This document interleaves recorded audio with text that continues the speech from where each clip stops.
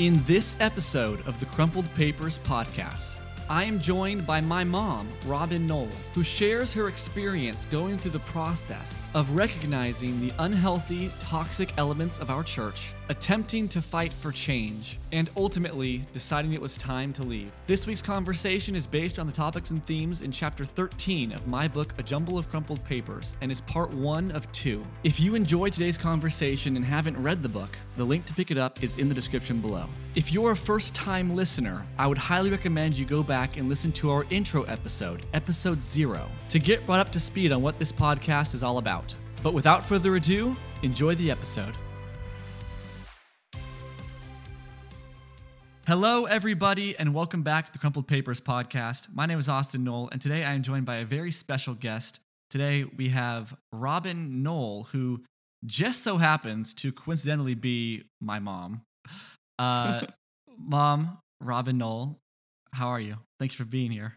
Hello, son. How are ya? There was a wide pool of applicants for this episode, and I was like, no, she stands out. And I was like, wait a minute. On the paper, I was like, wait, your last name is my last name. Is this? So I was blown away to realize you're my mom. So this is pretty amazing. Is that how I got this part? Was it nepotism? I had the same last name as you? There was no partisanship. It was just me going through the best candidate and realizing later, oh, wait, you're my mom. I'm so honored. Yes. This chapter is, or the chapter that this episode is based off of is chapter 13, titled A Final Stand, very dramatic. And I wanted to have you on because this chapter is me sharing the kind of the end of the story of our experiences in the church that I was born in and grew up in, and that you and Dad found in your, what was it, 30s, early 30s? 20s. Late 20s. Okay. So this Well, chapter, I think he was 21 or 22 when he started going there, and I was 28. Okay. So this chapter was kind of the culmination of kind of our final stand, if you will, at this church and our change of perspective and our decision to move on, which happened for us around the same time, kind of different times between me and the rest of the family. But in this chapter, I do talk a lot about obviously my own transition out, but then as well as you guys and my 2 younger siblings. So I wanted to have you on to really tell your side and your experiences of most of my experiences that I tell within my book. My whole story going on with that I tell in my entire book, you guys are there as kind of secondary characters, but you play a vital role in it. So this episode, I wanted to give you the chance to kind of fill in the blanks and be that other side of all the times that I was going through things, what you guys were going through at those same times. So this should be a very interesting conversation from the parents' perspective. Yeah. That's awesome because there have been, I don't even know how many people ever since your book came out in the podcast where I'll get contacted by somebody, even friends that I went to high school with and people I knew in college, and they'll contact me and they'll be like, so when did you know, or when did you decide to leave the church? Did you know any of this was going on with Austin? How did you figure this out? Like they want these little gaps filled in. So that's pretty cool that you're doing this episode this way. Yeah. And just to let you know, you're not getting paid. I'm sorry, but I quit. And that's why you're here. So anyway, so I want to start off with, of course, the question that I ask every guest to start this podcast is, why don't you give us a general overview of yourself and your background, particularly in regards to your church and faith journey, and maybe lead that into, actually, let's start with that. Let's start with that question. My general background and church and faith journey. Well, background-wise, I mostly grew up in Washington State. I was born in Spain to a Puerto Rican father and Irish mother. You know, we moved a lot when I was younger. We're a military family. But for the most part, I grew up on Whidbey Island, really cool little town, Oak Harbor. Got to see orca whales in the mornings before school days. And then the Seattle area through high school and college. And I worked in the film and television industry as an actress and then producing and writing. Wound up doing a show up there in Seattle. I was with the Seahawks for a while as a Seahawks cheerleader, you know, getting commercial work that way. And then I started doing a TV show up there, the Ranger Charlie and Roscoe show. I talked to a little raccoon puppet every day on TV. Which sounds dumb, but you were pretty well known up there for a long time. You kind of still are with people in that generation. It's crazy. Yeah. I don't know how that show did so well in the ratings, but it did. It was a very, very corny show. But anyways, I did that show for like over 500 episodes. I think it was like 520 episodes. Then I left that show and moved to Los Angeles to pursue acting. And what happened when I first moved to LA is I wasn't really into spiritual things. I went to Club Malibu as a senior up in Canada, this like Christian camp, but it wasn't like I was really that into God. I was one of those people that kind of, I prayed to God when I really needed something, like in college, please God, don't let me be pregnant. Please God, don't let, I'm sorry, but that's the truth. No, and I was that person, if I really needed something, then I was praying.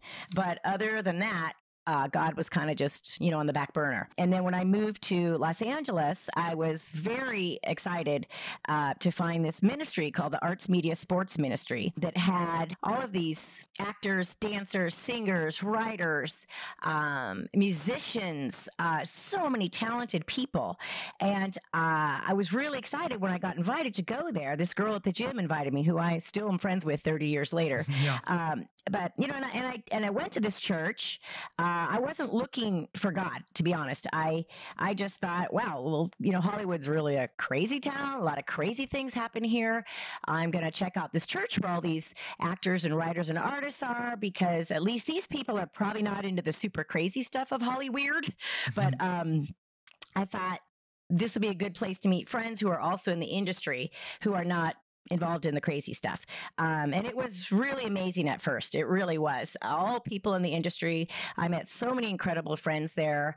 I'm still, best friends with people that I met within a week of moving to LA, who I have friends from there that I still talk to or text with literally every day or every other day.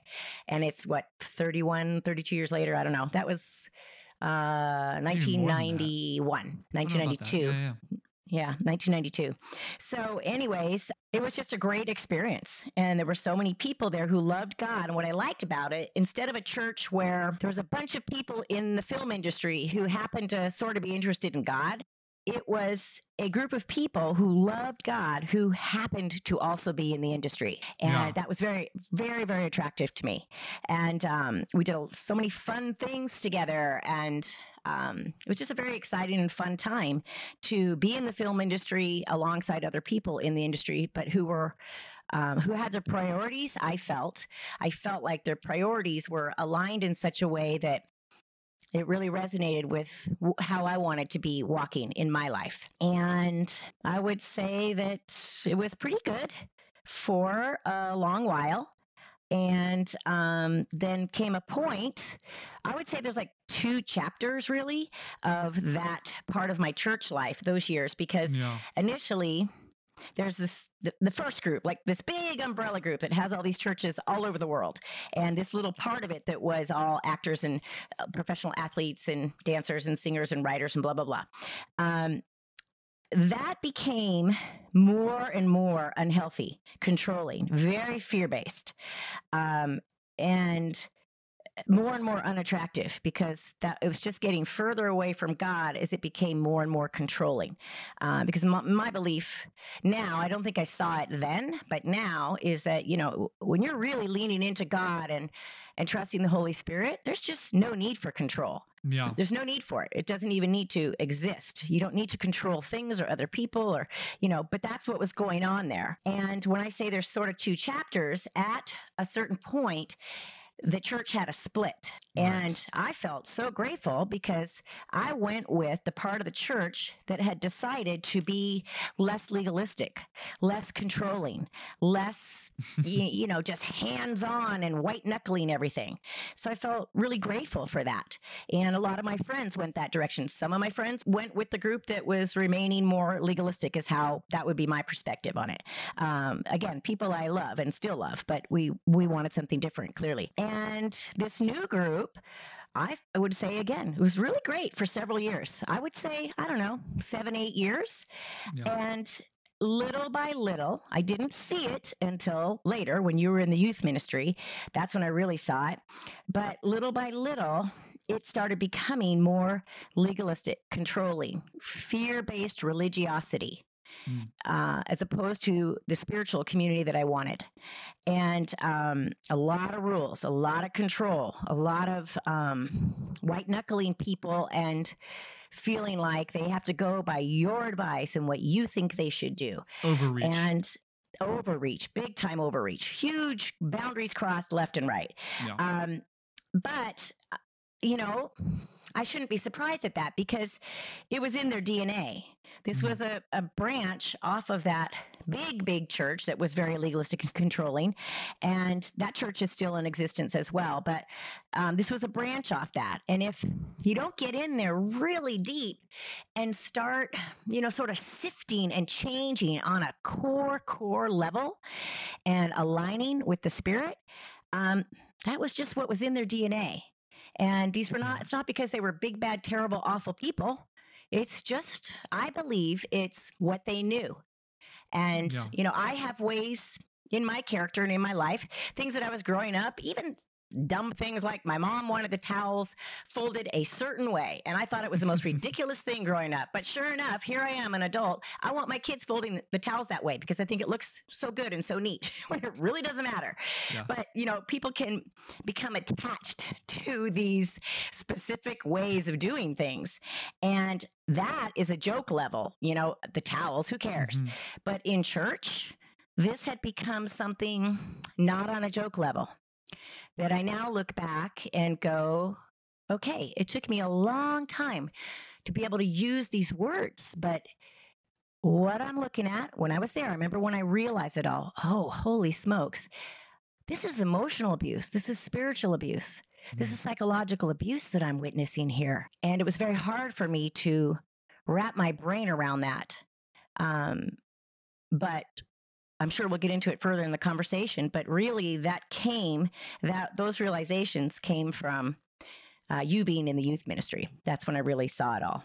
Yeah. I mean, what you said about having to change things at a core level, I thought of, and I don't think this is a metaphor I've used before, but I came into mind was a tree where you can prune branches all day long and cut off branches, cut off bad branches, cut off bad branches. But if you do not replant the roots, those branches that are coming back and growing back will keep growing back the exact same way from the same core. Spot which on. Is what happened in our church, what happens in many churches.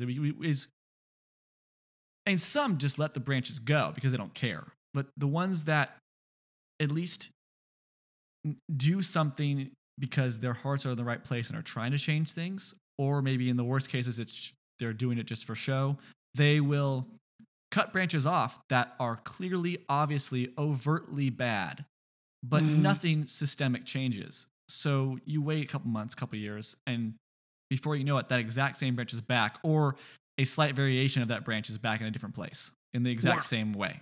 Same methodology, same mindset, same perspective, whatever. Whatever that practice is, stems from.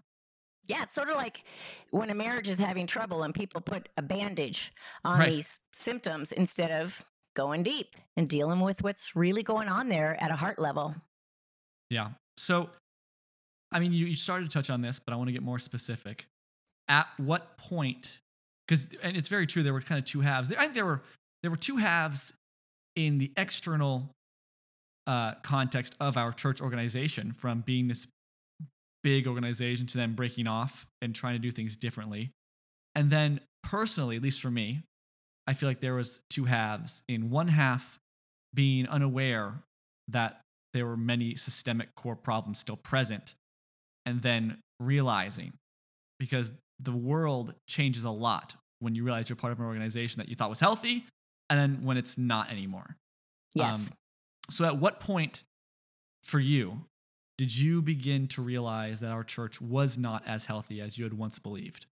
Well, I think definitely once you were in the youth ministry, because you are my oldest child. And so now I know that there are literally a couple hundred parents who have dealt with this at that specific church and who did speak up about it, but I didn't have an older child. So you were my first that I'm sorry you had to be the guinea pig, Austin. Thanks, Mom. But I do have days where that still, pains me. And I feel so sad that you went through the things that you went through there. But definitely that's when I saw things, is once you were in the youth ministry. And I will say there was a time period when you were 4.5 years old when I had a death experience happen with an ectopic pregnancy that ruptured, that put me on bed rest I was off and on bed rest for 4 years. I didn't drive a car for 4 years. I didn't walk very well for 2 years. Didn't walk at all for most of that 2 years. Just lots of health problems. So I wasn't even at church for a few years, not at all.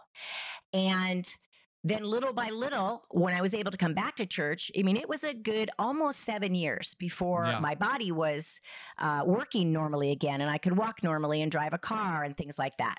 So there's a chunk of time that I missed there where this new group that had broken off that I thought was so great and seemed so much better than that other group. Now I'm off of bed rest. I'm getting more active in life, and you are 12 years old, entering into the youth ministry. Yeah. And so that is where I started seeing a lot of cracks that were very, very concerning to me as a parent. But I would say, at first, Dad and I, we thought, this is a 1 or 2 person issue. This youth leader did this thing where that wasn't so good. That was a huge boundary crossed. And what we were doing is we would go directly to that youth leader. We didn't realize yet that it was a whole paradigm problem, that this was deep in the DNA. And it was a very unhealthy, and I would even say in some aspects, toxic community as a church and as a youth ministry, especially now that I've experienced some healthy youth ministries, now that we're not at that church, that when you really see the difference, you just look back and go, oh, holy smokes, that was really unhealthy. But when you're in it, it's very hard to see it, partly because you love these people, these people you've been going to church with 20 years, 25 years, the best of friends. You've seen their babies born and raised. You love their kids, they love my kids, people who were very involved when we adopted our 2 youngest kids, people that were there for us. Those years that I was on bed rest, there for us, so you've created family there. And with family, you're willing to walk through the dysfunctional aspects and try to help change it, try to fix it. Because there will be. Look at it. Yeah, because it's not going to be perfect. However, that's, I believe, a big problem in the church we used to go to. That's a thing that people say all the time. Well, you're never going to find a perfect church. Well, there's no perfect church out there. Well, there's not. But you know what? They're not all abusive. They're not all spiritually, emotionally, psychologically abusive of children, teenagers, and young adults. And when I was speaking up between 2017 and 2019, I did speak up about these abuses to the leaders, which we'll get into. I did not hold back. These were calm conversations, but I, definitely let them know what I was seeing and that there were all these other parents so concerned. At the time, I did not know about the sexual abuse allegations that are now, in the news and LA Times and Rolling Stone magazine, all these things that have come out just in the last few months. I didn't know about the sexual abuse allegations. What I spoke up about were emotional, psychological, and spiritual abuses that I was 100% certain is what I was witnessing. But jumping back, what we would do is we would just go directly to the person, because it's like, oh, we all make mistakes. I make mistakes. If I were leading a church myself, it would be a mess. But I'm not leading a church. They're choosing to lead a church. And it's important for the members to tell them when there's concerns that are, it's not the same as, hey, I don't like your songbooks, or hey, I wish you'd do this at communion, or hey, these were substantial and sometimes egregious abuses. So I don't use the word abuse lightly. I rarely use that word. But in this case, sadly, it broke my heart to get to the point to realize, holy smokes, I'm in a church that there's no other word to describe this. That what I'm seeing going on, these are abuses. So we would just go to the one person, like the youth leader that did something. We'd go talk to that person. Hey, we don't feel good about this. Can we talk? And we did that at any time there was an issue, that we saw something that was dealing with you, our own son, because we didn't realize it was going on with tons and tons of other kids and parents. We didn't know. We did later. But, So we would, go to the person. There could be like one time when you like this one girl. Some of this is in your book, but this girl you were interested in, and this leader of the marriage and family ministry and teen ministry tells you no talking, no texting for 8 months. Yeah. And Dad and I were like, huh? What are you doing? We were so proud of you for the way you handled it. You were 16 at that time, and you had gone to the girl's dad and gotten permission, like, hey, I like your daughter. He felt great about it. Thumbs up. He's telling Daddy and I, oh, this is great. Thumbs up. You told Dad and I about it. We're like, this is awesome. Great. Go for it. Awesome. Fantastic. We're so proud of you. You're so respectful of women and girls, and we feel great about your discernment. You're very wise. You're very respectful. You're very caring. We felt great about it.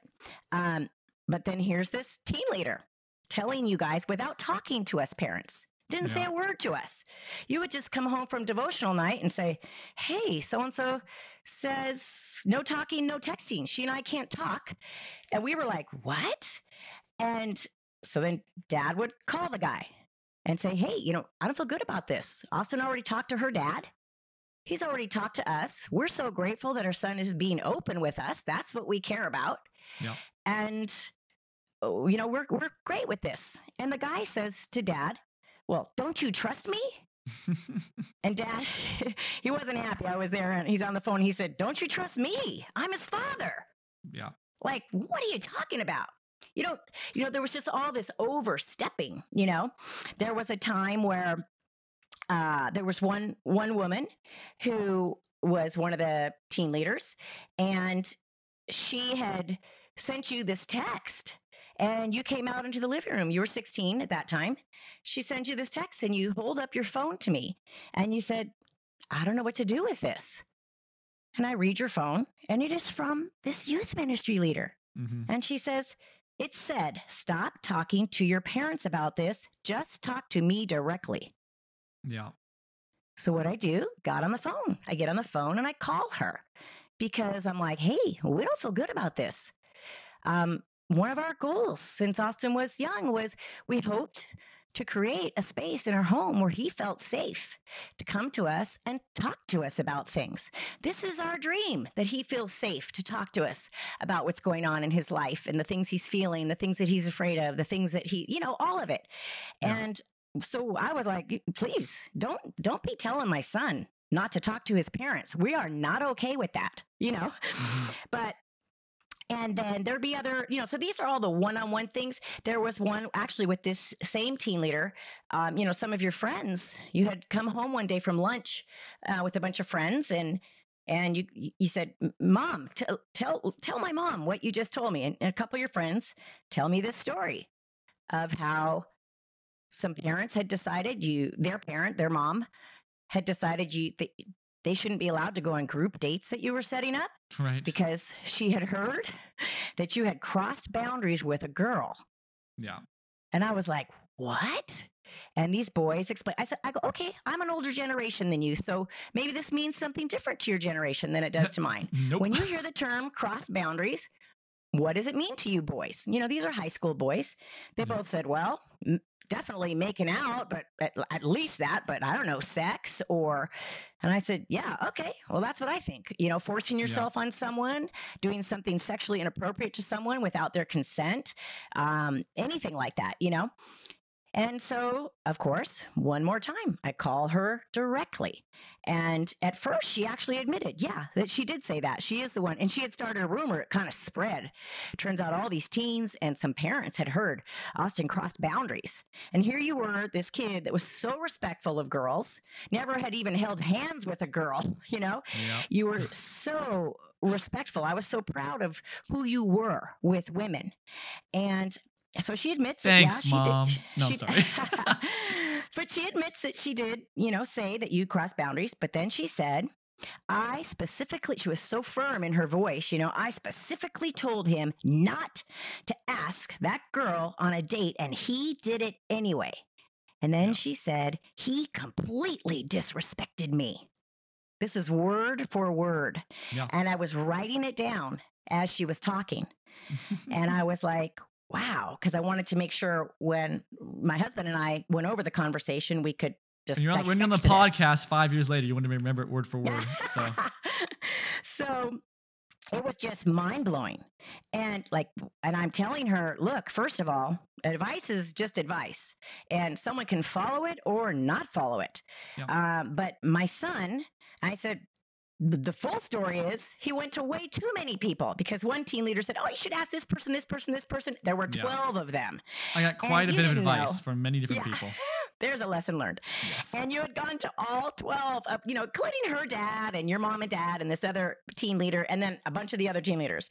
Crazy. And you asked them all their advice on this. Turns out 11 of these people out of 12 give you this thumbs up. And again, that shouldn't matter. You don't need a thumbs up from all these 11 people, but that's how this happened. Yeah. They all felt great about it. Thumbs up, except this advice. One. It's advice. Yeah, it's just advice. Yes. And you would never do it that way if you had it all to do over again, obviously. Well, we wouldn't even be in that church. But yeah. So she finds out in this phone call when I tell her that the girl's dad, Robbie, and I, and so there's 11 people saying, oh, thumbs up. This is fantastic. We love it. That's great. You guys like each other. She was the only one who said, don't ask that girl on a date.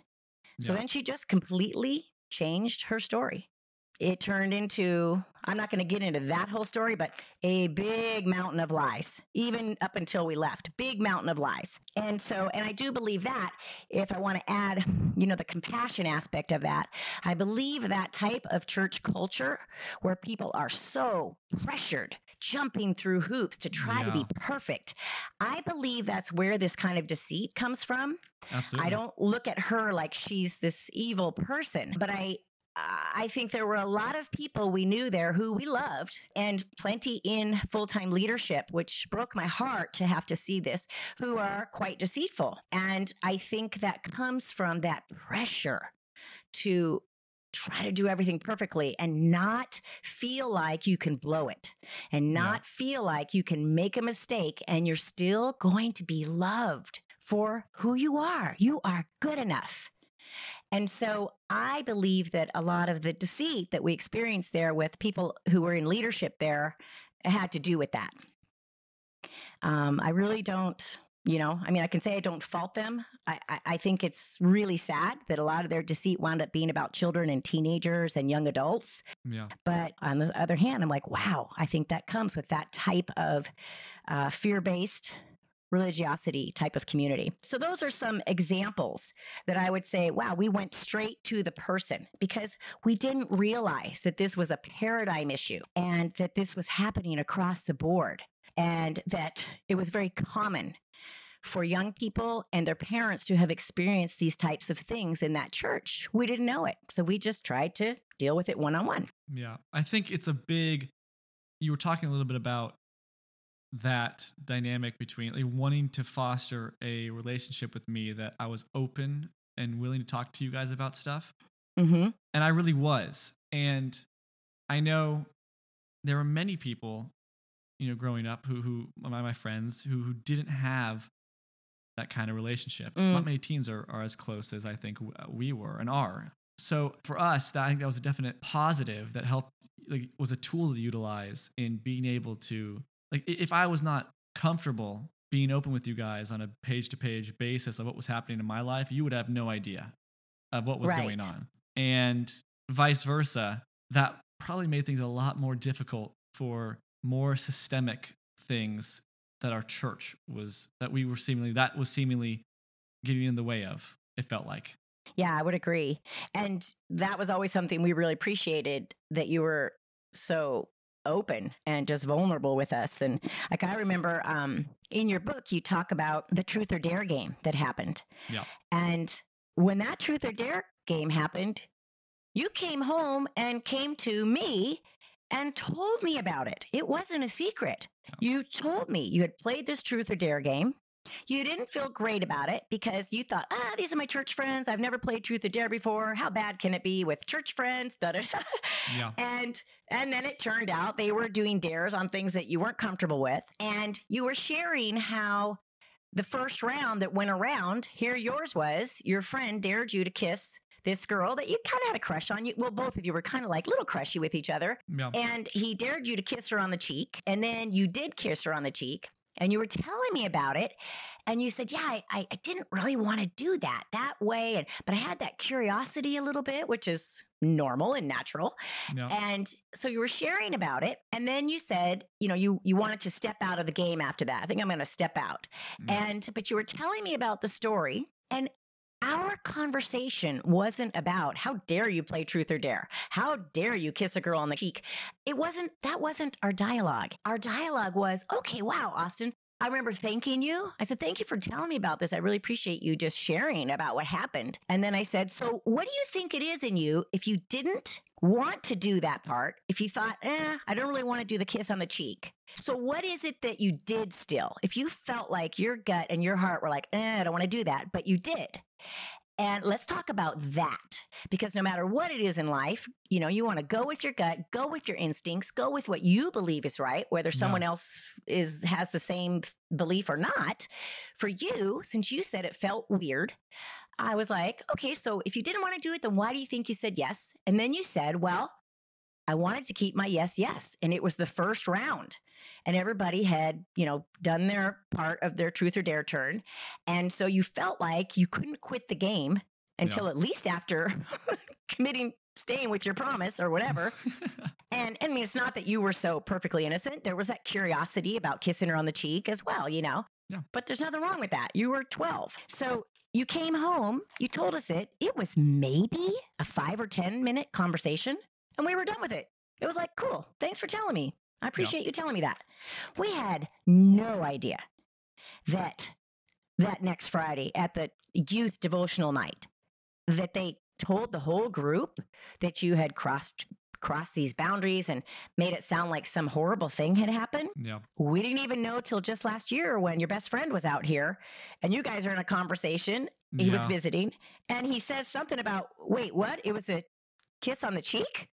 Because even they had made it sound like this huge thing. And it was like, well, Austin is a good kid. And if even Austin can do this terrible thing, then we need to start some rules. We need to separate the girls and boys. And we need to have no texting and no talking with the girls and boys. Which you felt all these years. We didn't even know until last year. You carried that burden. Yeah. Because what we also didn't know is that when you went to camp shortly after that, they talked about it at camp.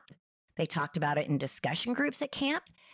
We didn't know until recently because you had forgotten about it. And then Lisi was a guest on your podcast and she mentioned it and you had kind of blocked that out. So just a few weeks ago, we learned that they put you and Lisi up in front of the entire camp at youth camp. Yeah. And made you guys apologize for playing truth or dare. I mean, when I learned that a couple weeks ago, I was so mad. I felt like I wanted to get on a plane back to California and land on the doorstep. Yeah, I did. I was like, I want to kick him. For any listeners, since my book has been written, since this podcast, we'll be talking about things. She'll go, man, it makes me just want to go kick him. I want to kick him. So you can go and kick him. I want to add here real quick. You touched on it a little bit, but just the fact that I did not know how little you guys knew about how that situation was handled until I was writing my book. Yes. You had given me your first rough draft. You weren't planning on writing a book. You weren't planning on doing a podcast. Nope. I believe it is the Spirit that led you to do this, but you were definitely led and you felt that pull that you needed to put your story out there in hopes of helping others and for other people to feel seen and heard in their stories. And we didn't even know you were writing a book. Yeah. And then when you said, hey, been writing this thing, can you read the first draft? I did not sleep that night. My stomach was in knots.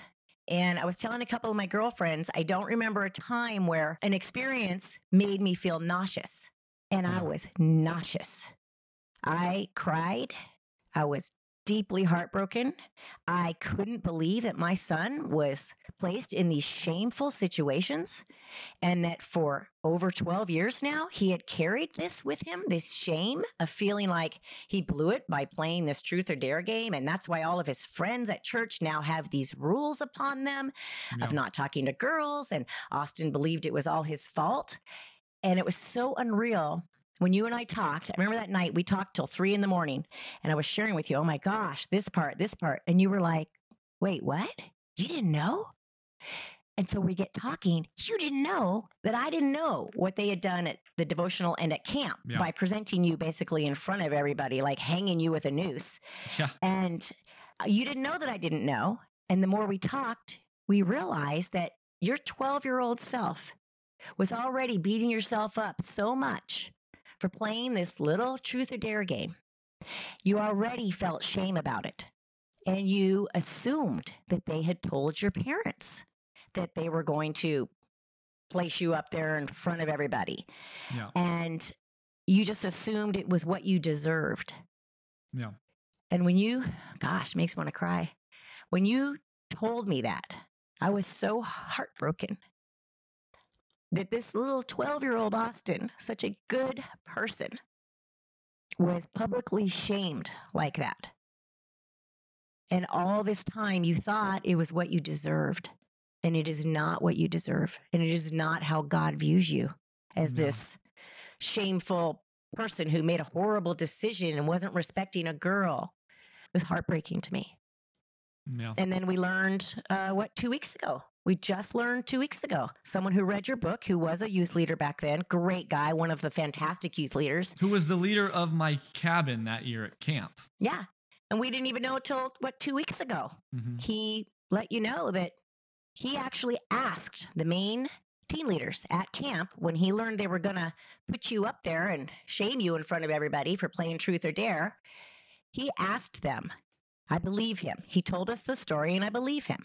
Yeah. He said he asked this main youth leader, the teen leader who led the marriage and family ministry, do the Knolls know about this? Did you ask the Knolls about this? Ask his parents, and, yeah, did you ask his parents about this? And that guy said yes, that he had asked us. We gave the thumbs up. No, we never knew about it. Yeah. We never knew that happened to you at camp. Yeah. I mean, if they had asked us, hey, do you mind if we put your son up there and shame him for playing truth or dare, we would have said, sorry, he's not coming to camp. It's not happening. Right. And they would have never said, obviously, can you go up there and shame him? They would say, can we talk about this and bring them up and discuss it probably. Yes.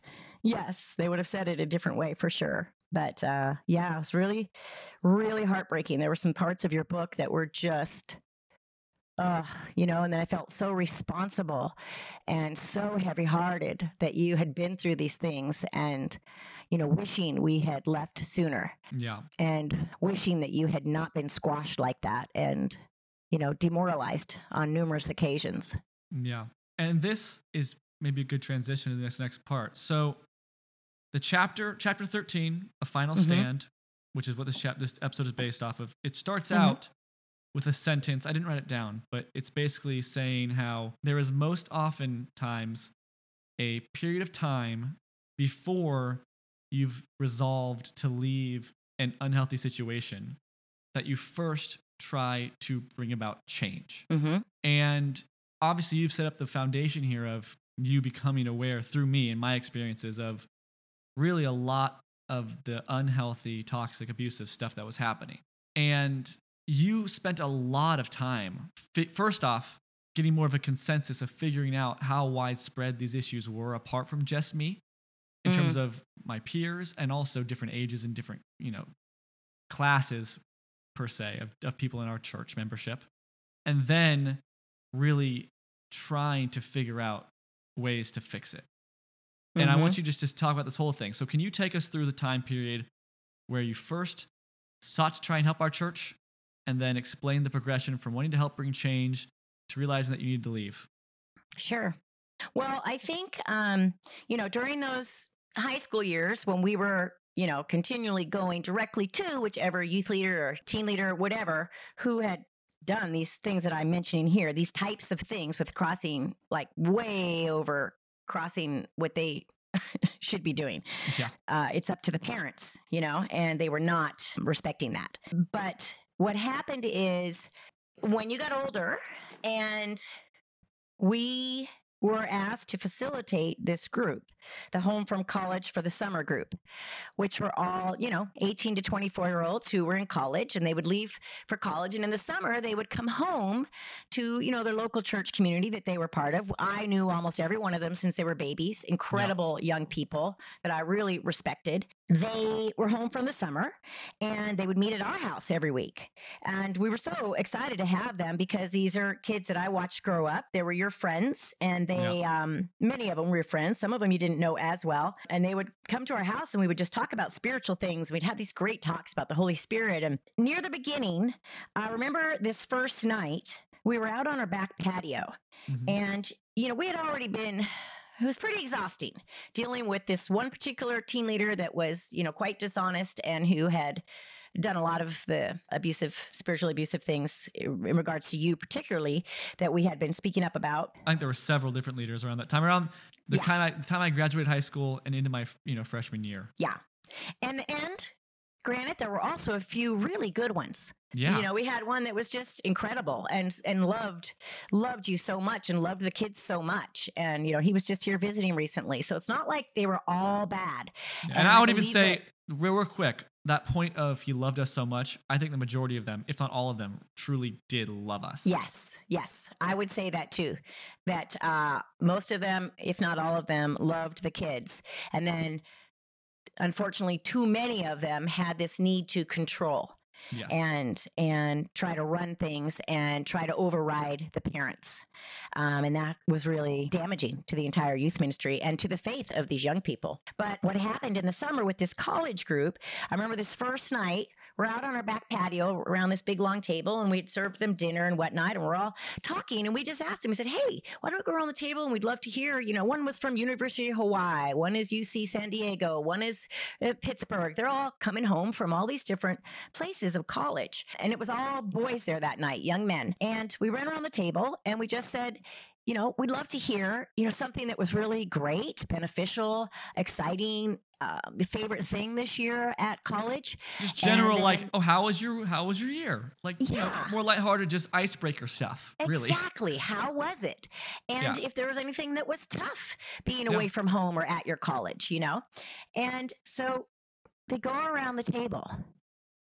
And you were way on the other side of the table. So you were the second to the last person to share. So it was a whole bunch of these young men before you.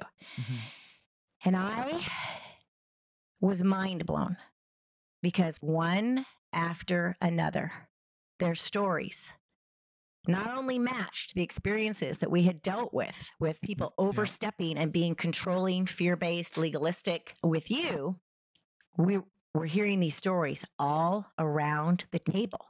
And I'm looking at Dad across the table as each young man is sharing.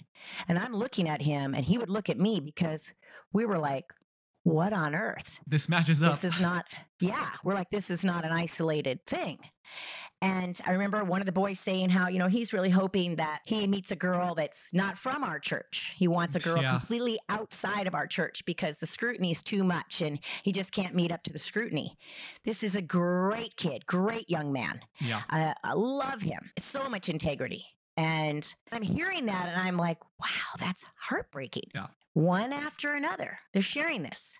And we're learning that, even their friends that are girls who they've grown up with their whole life that they're not interested in. One of them, in fact, at UCSD, this guy and this girl that we knew down there, we've known them since she was born.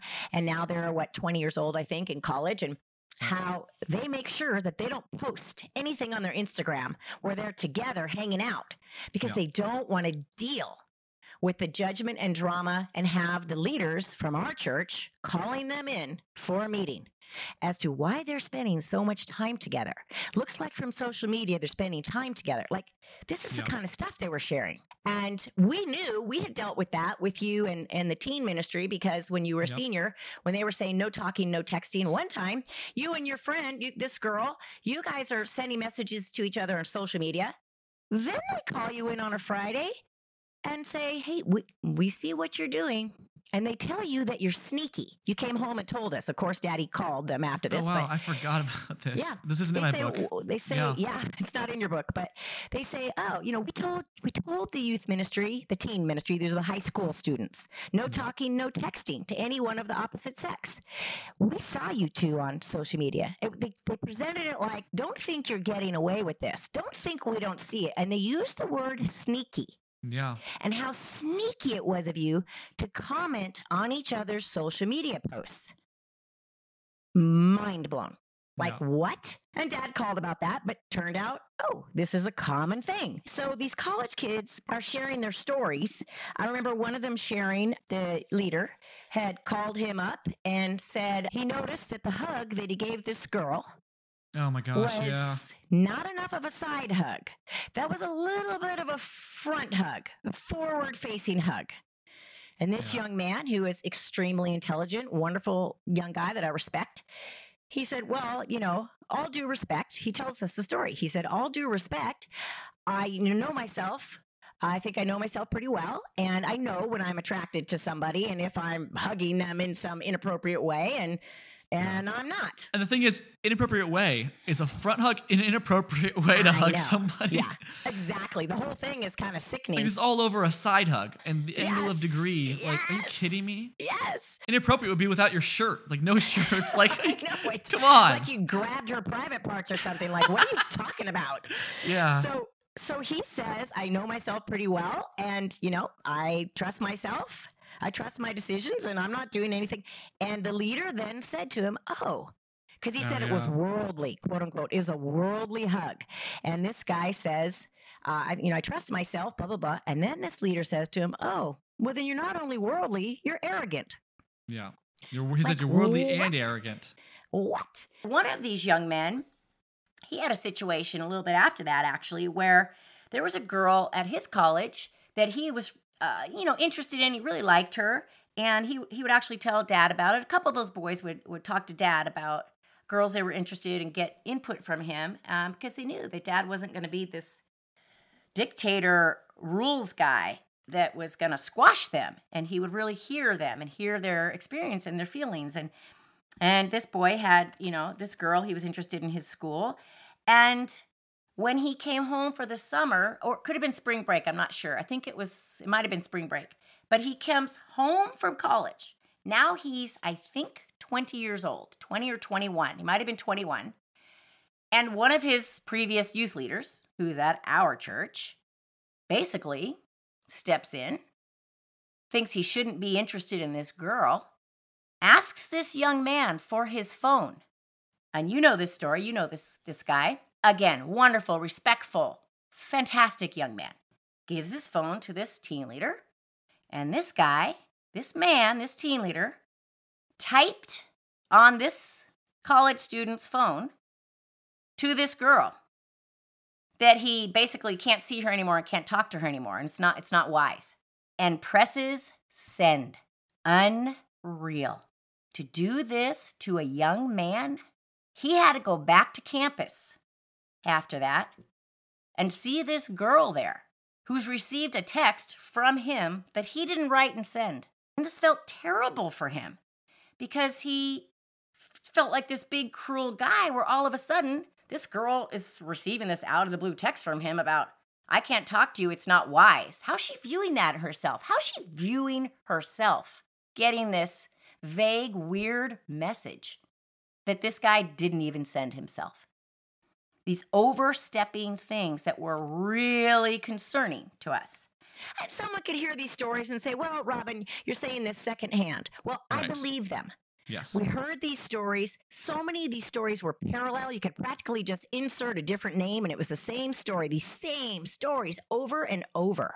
Yeah. And I believe them. And it's one of those things where anyone listening who has experienced it will believe them immediately too, not even knowing them, because you understand that atmosphere. Yeah.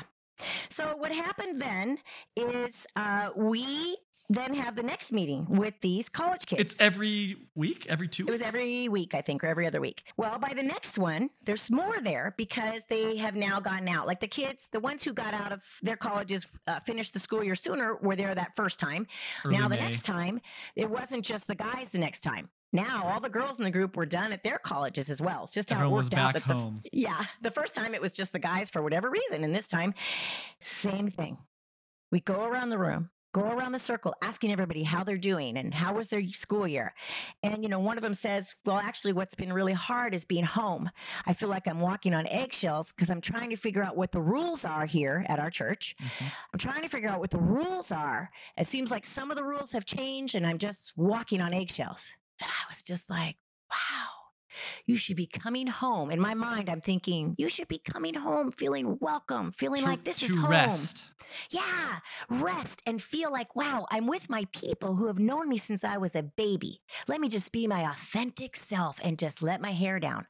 Instead, she's talking about walking on eggshells and trying to figure out the rules so she doesn't misstep. And this is wild to me because saying, I feel like I'm walking on eggshells trying to figure out the rules here, to a church that you're newer to is still a red flag in a way. You're trying to figure out totally. Like, what's the different dynamic here. This is a church that she was born into and lived her entire life there. So 20 years.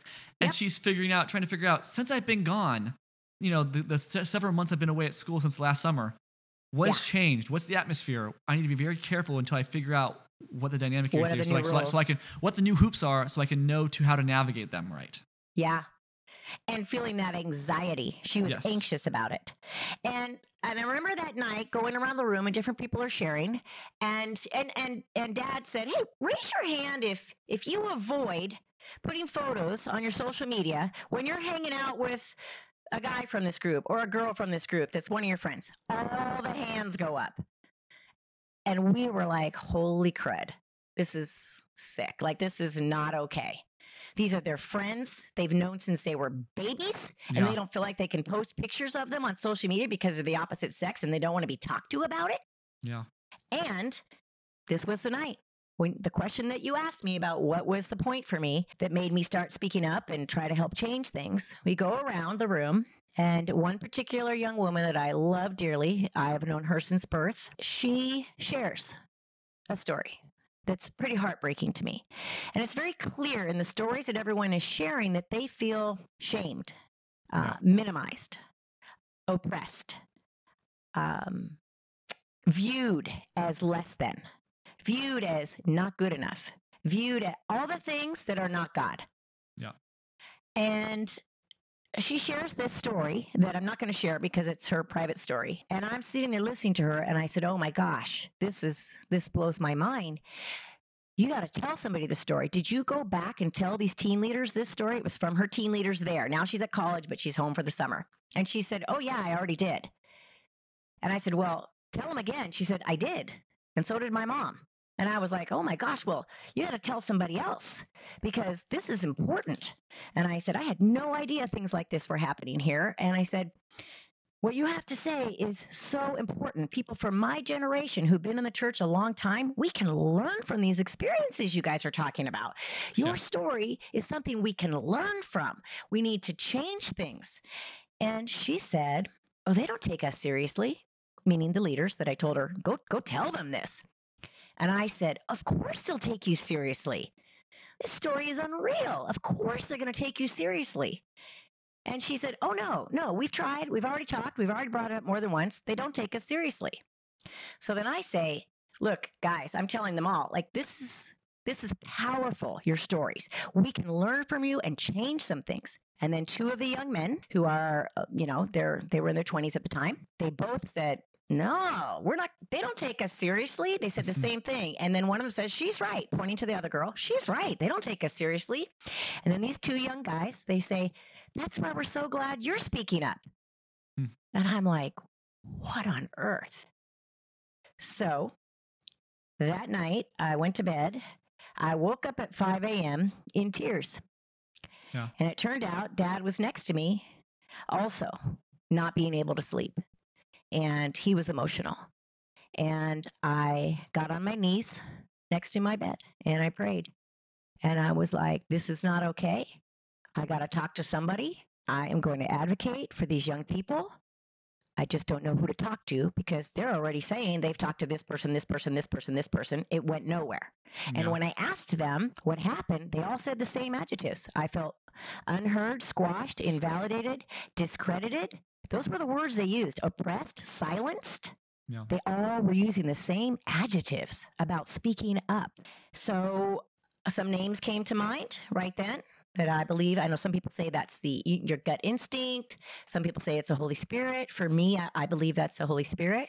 And I set up a meeting that morning, texted both of these two leaders for the church that I really didn't know that well. One of them I really didn't know, but that's what came up. And so I set up the meeting, and that started conversations, meetings, anonymous surveys, community meetings from 2017 to 2019. Yeah. Every week, anywhere from 1 to 4 meetings in a week. It was exhausting. Yeah. But at the beginning, I really thought, wow, we're going to make some changes here. And when I met with the first two, I presented it as, here's what I'm hearing from these college students about their experiences growing up in our church. And I said, clearly, we've done some things right. Clearly, we've done some things well here. But clearly, we've done a lot of things not well, not right. We as a community somehow got here, and we as a community have got to change this. Yeah. And then I said, these young people, what I would love is for young people who grew up in this church to be able to leave here, go to college, go off on their life, and be able to say, wow, here, let me tell you about my spiritual life. Here's my connection with God or the Holy Spirit or blah, blah, blah. And I'm here. I got here with the support of my church and my youth ministry. Right. And I said, we don't want them to have to say, I got here despite my church and my youth ministry. Mm-hmm. And I believe they are currently having to say despite. And many of them are just saying, forget it. I don't want anything to do with God. I've tried God. I don't want anything to do with him because this is not attractive to me. And it was a very exciting meeting because this one leader, he even said, oh, I'm so glad you came to us. If people don't come to us directly, how do we ever change these things? I felt so excited, and someone who used to be a pastor there had said to me, wow, you're making more headway than anybody's ever made with this conversation. And I was like, really? By the end of it, I was like, well, I don't feel like I made that much headway. So the meeting started, a lot of meetings. A lot of talks. It would usually be just me with the paid staff leaders. And then Robbie, your dad, and he joined in pretty quickly in there because he felt the same way that I did. Really felt like, hey, we got here somehow and we can change this. We tried to be really be a community in changing this. Yeah. At one point, we even had one of the there was an elder couple there, and he actually said, I wouldn't have believed it if I hadn't seen it in a written email, but he said he would like us to stop using the word we because it implies that the church has made mistakes. That's a quote. Oh my gosh. And we were like, wow, we could just say you, all of you leaders and you elders, and we could say you have blown it here. Look at all these people speaking up. But we were trying to be a team. Like, come on, we've all been here a long time. Robbie, your dad, was there for 30 years and I was there for almost that same length of time, 28 years. So we felt like, wow, we can be part of this and really help to make this more healthy. And I didn't hold anything back. I didn't edit. I would tell them, look, I'm really realizing this is the whole paradigm here. This is a paradigm issue. This is not a one person issue, a one teen leader issue, for me, it wasn't about any one specific teen leader. It was a paradigm issue that was allowing this to continue. And now I was led to believe that this was pretty much the first they'd heard of this, and they were just so glad I was speaking up. I didn't know at the time that people had been speaking up about this for 10 to 15 years. Same issues, same subjects, same abuses, same behaviors, same mistreatment of the young people. But I didn't know that. I didn't know that had been going on. You were my first. You were my oldest child. So this is the first experience I had with it.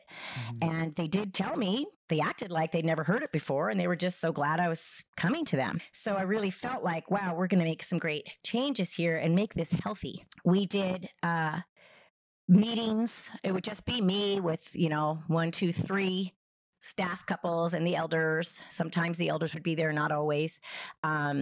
one pastor that was a great guy, and he really, he agreed, and he really was grateful. And he's like, I'm so glad you're speaking up. I've been speaking up about these same issues for 2 years, and I've just been getting nowhere with it. And I'm really grateful that you're speaking up. And so I was like, wow, this is incredible. Really, we're going to make some headway and make this healthy for these young people, Yep. And he was great. He told me later on, he apologized to me one time. It's pretty sad, but I had just left the church actually, and he apologized to me. He ran into me somewhere and he apologized to me. He said, I really want to apologize to you for believing everything they said about you in the leaders' meetings. And I was like, huh? He thought I knew. You could tell he thought I knew. And the small leaders' meetings with those paid staff members and elders and him. And I thought, wow, that's really sad, because I thought we were working as a team to try to help change things and make it more healthy. And he said he felt really bad for believing the very negative and horrible things they were saying about me. And that now that he had gotten to know me himself, he really saw that, that's not who you are. And so I was like, wow, good thing I left that church. Yeah, you didn't know that. Yeah, I didn't even know. Yeah. But that, we now know that most people who speak up there, that's what happens. They are ostracized and squashed and discredited, and they mark them for speaking up. Yeah. They're suddenly prideful, arrogant, and being led astray. Yes. They are just bitter, critical people. Choosing the world. Yes, exactly. So those meetings went on from 2017 to 2019. By the end of it, I am telling you, I was exhausted, and it was really affecting my health. Which after should a not while. be the case in the first place. It should not. It was 1 to 4 meetings a week with these pastors. And again, Dad and I were the only people in the meetings who were not on the staff.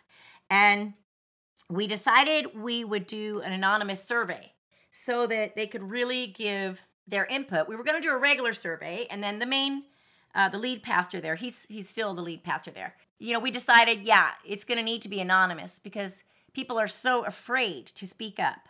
Yeah. They feel like they've told their stories before, they've tried, and they weren't heard, or they were discredited or minimized. So they're afraid to speak up again. And I was basically saying we want to hear their real stories and their real heart, and they're afraid now. So we decided on this anonymous survey and came up with the questions. That lead pastor and I, we worked on the questions, and I was grateful. We put questions on there. Have you ever experienced controlling, legalistic leadership in our church, fear-based religiosity, all that? Did you speak up about what were your experiences, what actually happened? They could share that.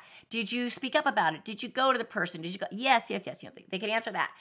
If you did, what was the response? And did you feel heard? Mm-hmm. What kinds of things, what suggestions do you have that you think we could change in the church to do better, to make it less that way? It was great. And so we were getting ready to send this survey out. And we're in these meetings, and sometimes it would just be that lead pastor and his wife. And it became very, very challenging because probably from fear, being very afraid of what might people say in these surveys. I don't know. But his wife, on 4 different occasions, she demanded that I give her the anonymous names. Man, dude. I was the only person who knew the names of the people that the survey was going to. I'm still the only person. I didn't even share it with my husband because the promise was this is going to be anonymous. Yeah. And we really kept emphasizing that to people, that it was going to be anonymous. There were people who were so scared to do this survey, and they would call me and say, I really want to fill this out. I have things I want to share. I have so much on my heart. This and this happened to my daughter, or this happened to my son. I'm so scared that this is not really anonymous, and that there's going to be backlash to me or backlash to my kids, which, wow, isn't that heartbreaking? Yeah. That's heartbreaking. But they were really afraid that it wasn't really going to be anonymous. They didn't trust that the leaders were going to have this anonymous survey. And I would tell them, no, I promise you, it's anonymous. And in fact, a couple people, I even said, you can use my email. Put my email address on it. Because I thought, and I would tell them, I've already had opportunity to share my thoughts on this and share my whole perspective. I've already shared my concerns. Because there were plenty that had doubts that this was actually anonymous, which again is very sad. They didn't fully trust the church leaders. And sadly, this lead pastor's wife, the lead women's ministry leader, she did request that I give her the anonymous names. And I told her the first time, I can't do that. we all promised them, you guys, the staff, you guys, and myself, we promised them that this survey is anonymous. Yeah. And I said it would go against my conscience to tell you the names of the people doing this survey. This turned into a thing where 3 times verbally she demanded I give her the anonymous names, and 1 time in an email that her husband was also on. One time, Dad and I were in a meeting with them, and she again asked for the anonymous names, and I told her I cannot do that. That would feel out of integrity for me. And she said, just give me the names. I'll meet with them one-on-one. That's what I do. Oh, my God. That's a quote. That's word for word. I'll meet with them one-on-one. That's what I do. Yeah, I bet it is. And Dad was like, we don't necessarily want them to meet with you one-on-one. We don't want you to talk them out of their truth. Yep. They don't need to be talked out of their truth, which is what has been happening. And, there's also that fear. I think they didn't want people to realize they weren't alone. Yeah. God is giving them insight, clarity, discernment, these people. And that is scary to a leader who wants control. And I view that as when a leader wants and needs that much control, that clearly comes from fear, sometimes narcissism.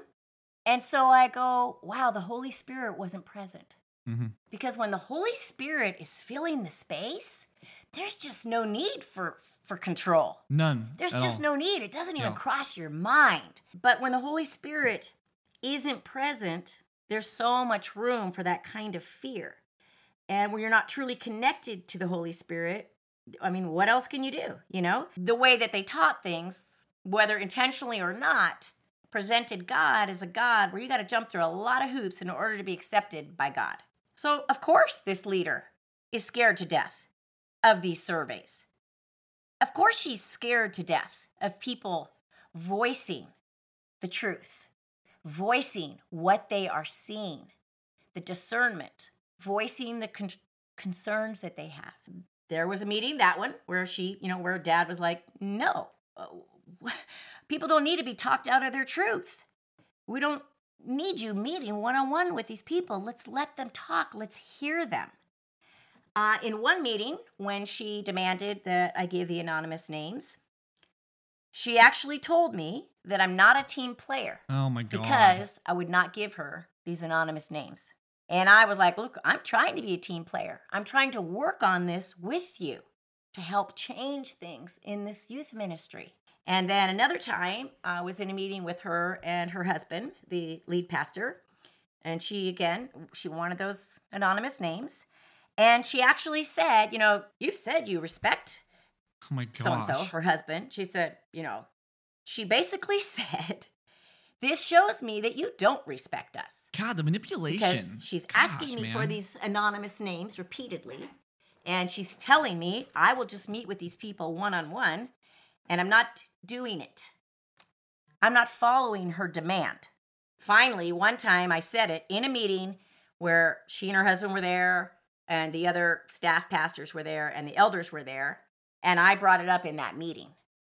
And I told her in front of them how I felt about the fact that she had on 4 occasions demanded that I give her these anonymous names, when the members have been told over and over they will be anonymous. And she got real snappy with me, and, she said, I told you don't have to give me the names. She was very snappy.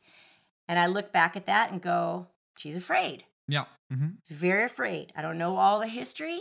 She's very afraid of people sharing their truth. And now, she's embarrassed because I said this in front of other people in a meeting. But I never did give her the anonymous names, obviously. She tried to stop the survey from going out. And I knew this survey needed to go out because these stories needed to be told, and they felt too scared, a lot of people, to bring up these stories again. And there was kind of a little battle going on. She wanted the anonymous names given. She didn't want the surveys going out. Her husband, thank God, did let the surveys go out. But this Thursday night, I was getting scared. I was actually praying, like, please, God, let these surveys go out so that these stories can be seen by them. The crazy thing is, I would say, look, there's many people feeling this way. We need to hear their stories. We need to come up with ideas to help change this and blah, blah, blah. And she said to me, Robin, this same pastor's wife, women's leader, whatever. She said, Robin, you are a very compassionate person. So I think it just feels like many people. Man. You keep saying many, many people. It feels like many people to you because you're compassionate. She said, I think there's really just a few, and it feels like many to you. That is what she said. So I'm sitting there that Thursday night just praying that this survey actually goes out because she was wanting to stop it from going out. And the survey went out, and I was so relieved. And it didn't go to the whole church. I thought, well, let's just send it to the church and let people give their opinions. They didn't want it sent to the whole church, so they let me choose who it was being sent to. And that was based on the fact that I knew a lot of these stories. I knew these young people. I knew these parents. And it only went to, I think, 81 people initially. I think that's how many it went to. And the surveys start flying in. I'm like, I hope people fill it out. I don't know if they're going to fill it out. Yeah. These surveys are just flying in. And within 48 hours, the survey was going to be open for 2 weeks. So we told people, you've got time to pray over it. Decide what answers you want to put, take your time, think about what really matters to your heart, what you care about the most, and take your time. Within 48 hours, there were 59 surveys already back. And we only sent out, 81?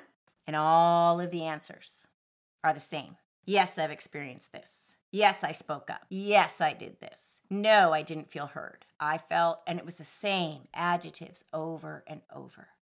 I felt minimized, squashed, silenced, discredited, marginalized. I mean, it was heartbreaking. And these parents are talking about their kids being ostracized after they spoke up. Their kids paid the price. They're talking about how they were viewed personally as a parent once they spoke up. Young people filled it out as well. Some teens, some people in college who had been in that youth ministry. Their stories were so powerful, like amazing opportunities to learn. And when I had met with the main staff leader, and we said we're going to do this anonymous survey, the goal was, let's see how this survey turns out. And then if people feel comfortable, we can have a meeting. If they feel safe and they feel like they're going to be heard, we'll have a meeting face-to-face, which is really what you want, to be able to talk like that. But this first step needed to be anonymous. They were scared. So this survey was heartbreaking. And I remember when the survey started coming in, some of the ones that came in that first day brought me to tears because I'm reading these stories and they're naming names. And I didn't know some of the names of who was causing what. I just knew there was some big issues. They're naming the same people over and over of things that happened to their children that were not okay, that would absolutely be qualified as abuses. Yeah. That crushed their spirits, crushed their faith, and for many of them, crushed their belief in God. And when these surveys were coming in, I was definitely brought to tears a few times. I remember my hands shaking the first day when a few of these surveys came in because I was like, oh my gosh, holy smokes. They're answering this. They're putting the full stories in here. They're really sharing this. And I'm like, I didn't know half of this stuff was going on. I knew there were stories of pain and damage and trauma, spiritual abuse. I didn't title it that yet then. That's what it was. Yeah. But I didn't know there was this much of it. And some of these people sharing stories were leaders in the church. Leaders in the church who felt like they could not go to their fellow leaders. And I was the only one who knew that because I was the only person who knew who was doing these surveys. To this day, my own husband has not read those surveys. I did not allow it because the promise was this is going to be anonymous. So I was just carrying that in my heart. And it was devastating. When you go down the first column where people say yes or no, if they've experienced this control, legalism, these abuses, yes, yes, yes, yes, yes. One person said no. And that person was one of the staff leaders. Oh my God. She wasn't even supposed to fill out that survey. Yeah. But she's the only person that said no. And in every column, no, I haven't experienced this. No, it hasn't happened. No. I'm like, what is she even doing filling this out? She was the only one of all those people that said she had not experienced this traumatic stuff and these spiritual abuses and the control and the legalism and the overstepping and the crossing of boundaries repeatedly. So it was very heartbreaking. But the amazing thing at the time, what I thought was, oh my gosh, this is amazing, this is incredible, is that main staff leader, when he's seeing all these come in, he felt the same, like, oh my gosh, we got to do something about this. Sadly, that one leader's wife, the one that was asking for the anonymous names, she shut the survey down after 48 hours. Yep. And it was supposed to be open for 2 weeks. And she shut it down. And that was very hard because I was hearing from a lot of people that Monday, some of them crying, literally crying. One mother was crying so hard that I couldn't understand her words. She was screeching. Can you please get the survey opened back up? I didn't get to fill it out. You said we had time to think about our answers. You said we had, and I'm like, I'm so sorry. But the woman leader who wanted the anonymous names, now all the surveys are coming in. She's reading them, and so she shut it down after 48 hours. So plenty of people were pretty heartbroken. They didn't get to tell their stories. But the great thing is the main staff leader guy, he said, we got to have a meeting. So right then, he calls a meeting for the next day. And how are we going to get a hold of people? I think only 60-something people even knew about the meeting. And almost all of them came. They were canceling Bible talks. They were canceling their commitments. They were canceling things that they needed to do because they wanted to be at this meeting. And still they were scared. And I'm having to tell people, no, he really wants to hear your story. He really wants to hear about this. Now, looking back, I get it. They had already experienced the squashing and the oppression that did come out of this meeting. But I didn't know that at the time. I was naive about it and thought, this is awesome. This is how you make change. You speak up, you advocate for people, you come up with a plan, you brainstorm, and you work together as a team to make a change. That's what I thought we were doing. Yeah. So this meeting's going to happen, this community meeting. And again, only, I think 60 or 61 people were notified about it.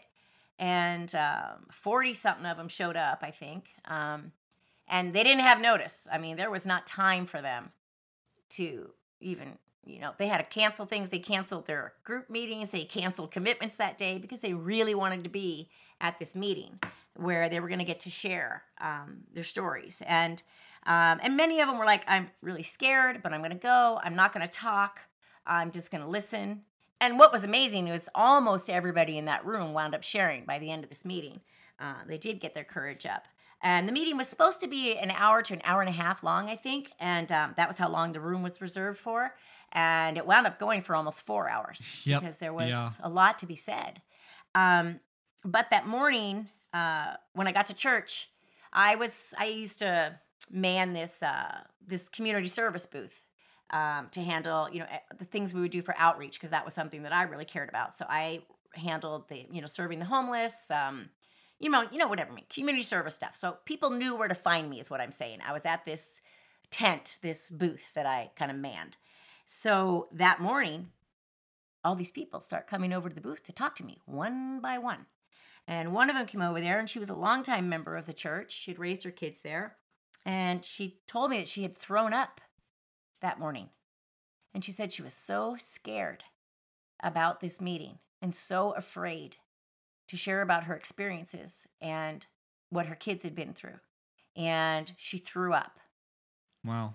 And I really couldn't believe, wow, this is really affecting people, And she says to me that her oldest child, she had a handful of people in the teen program, but her oldest, when he had gone through that program, he really got very shamed, very publicly shamed, very ostracized, very separated, because the teen leaders wanted a lot of control over his dating decisions and who he liked and if he could date or not. And she and her husband had spoken up. And she said ever since they spoke up about these concerns and told the teen leaders they didn't feel it was their place to make these decisions for their son, ever since then, they had been definitely ostracized, really put aside. They no longer allowed them to lead a Bible talk, Bible discussion group, a life group. They basically separated them, isolated them in some ways. Yeah. They didn't want them talking to people, and they didn't want them leading groups. And so here she was, feeling the importance still to try to help change this and to speak up so that other youth would not go through this. And her son didn't even go to the church anymore because of how he was treated during that. But she threw up. And then she leaves, and another woman comes over to the booth where I was working. And she tells me that she's been nauseous all morning. She'd been in the church, this one, maybe 6-7 years. And she also had a handful, actually, of young people, teens in their 20s now. And she shares how she's been nauseous all morning. She's very scared. And so she's decided not to go to the community meeting. And I told her, I said, that's fine, whatever you decide. And I said, but just know if you decide to go, you don't have to talk. You don't have to share your stories. You don't have to share your concerns if you just want to listen. And so I tell her, so-and-so, the lead pastor guy, I said, he really wants to hear people's stories. You're not going to get shamed and squashed in there. And so she said, okay, I'm going to go. I'm not going to talk, but I'm going to go. And she did go. And the one who threw up that morning, she did go as well. She went. And then another woman came who had been in the church. Gosh, she's still there. She's been there, I don't know, close to 30 years.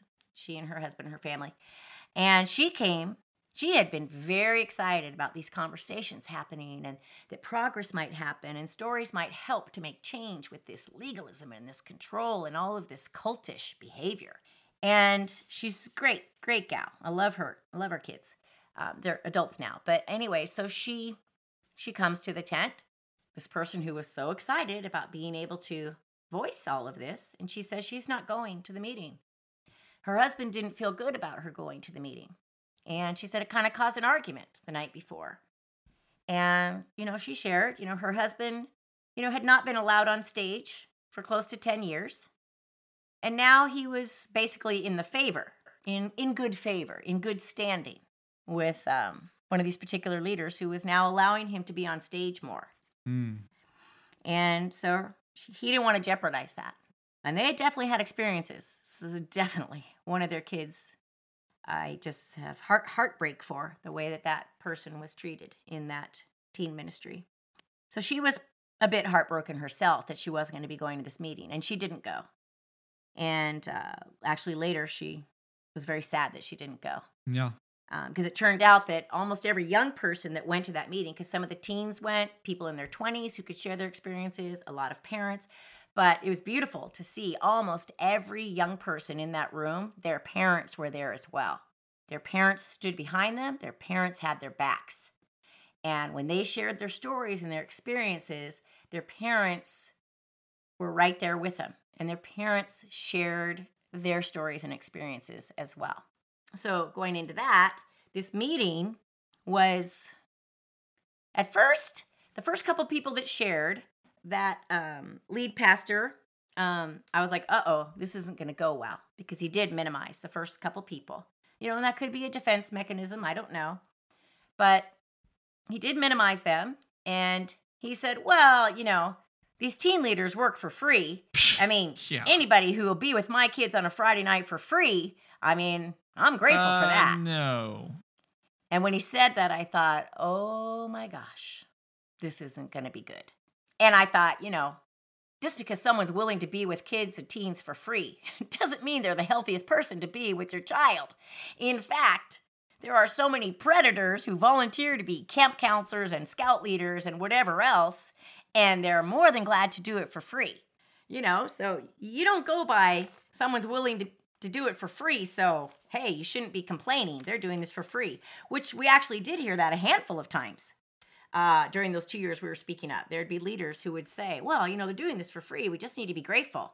No, I'm not having my kids around anybody, whether they're paid or free, if they are abusive or damaging to my children. No. But that was something that they said a lot there. And they'd try to use that to put people in their place and tell them basically you need to stop complaining, because that was the thing they used there a lot. They'd say you're just being bitter, critical, and a complainer. Those were the terms they used a lot, which is really sad, because if when people bring up concerns, your go-to is, well, they're just bitter, they're just critical, that's a complainer.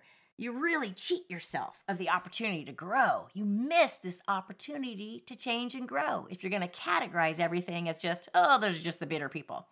Well, you have a problem when it's most of your church. Are all of those people just bitter people? So this meeting started off that way. And then by, I think, the third person that shared, I saw this leader change. His heart changed. He knew what he was hearing was significant. And I really appreciated that. And he was hearing the stories. And people were sharing, and there were a lot of tears. And I mean, one mom was sharing, just the divide it caused between her and her daughter, because she kept going to the church even after her daughter was treated very, very badly. And how they're trying to mend that now. Parents shared about all sorts of things that had happened to their young people, and young people shared about how they felt, how it felt to them to not be trusted, to be constantly feeling accused. A lot of these young men felt like they were viewed as predators. They were treated as if they were predators around young women. And like I said before, these are the kind of guys any mother would want their daughter with. They were so respectful of girls and women and just had so much integrity and character. But they felt like they were untrustworthy predators because of how their church leaders, especially their teen leaders, treated them. People talked about all different kinds of things in the community meeting. Their kids not being allowed to come anymore because they were spending too much time with their sports activities, and that meant they were not putting the kingdom first, quote unquote. Like terrible things like that. Like, no, offer them God. Tell them, come when you want to. You are welcome here. Anybody's welcome here, But and there were plenty of parents in surveys or in the community meeting talking about how, for example, their girls, the teen leaders would tell their daughter, you have too many friends who are boys. Too many of your buddies are boys, and we want you to build your relationships with the girls more. And if they didn't appear to be connecting well enough with the friends that are girls and seem to be having these friendships with the boys, one mom was even saying her daughter, two of them actually, the daughters were not allowed to come to teen devotional nights anymore because that was viewed as disrespect. You didn't obey us. You didn't obey our request for you to not have so many friends that are boys. So, things like that just crushed these kids because these were their friends since they were babies. And now they're not allowed to come because they have too many friends that are boys, So the stories were heartbreaking, and there were a lot of tears. And at the end of the meeting, it turned out almost everybody raised their hand, even people who were like, I'm going to go, but I'm going to stay silent. Little by little, another hand would go up, and another hand would go up, and another hand would go up because they felt like they were being heard. So that was beautiful. And at the end of the meeting, this staff pastor, he held his hands in front of him like to show the motion of tiny, tiny, tiny. And he said, at the beginning of this meeting, I thought it was this. And he holds his hand in this small position, showing tiny. Now, after I've heard your stories, I know that it is this. And he opens his arms really wide. And I thought, this is incredible. He's seeing that this is a big deal and this is a big problem. And we're hearing these stories over and over. And almost every single person in the room shared.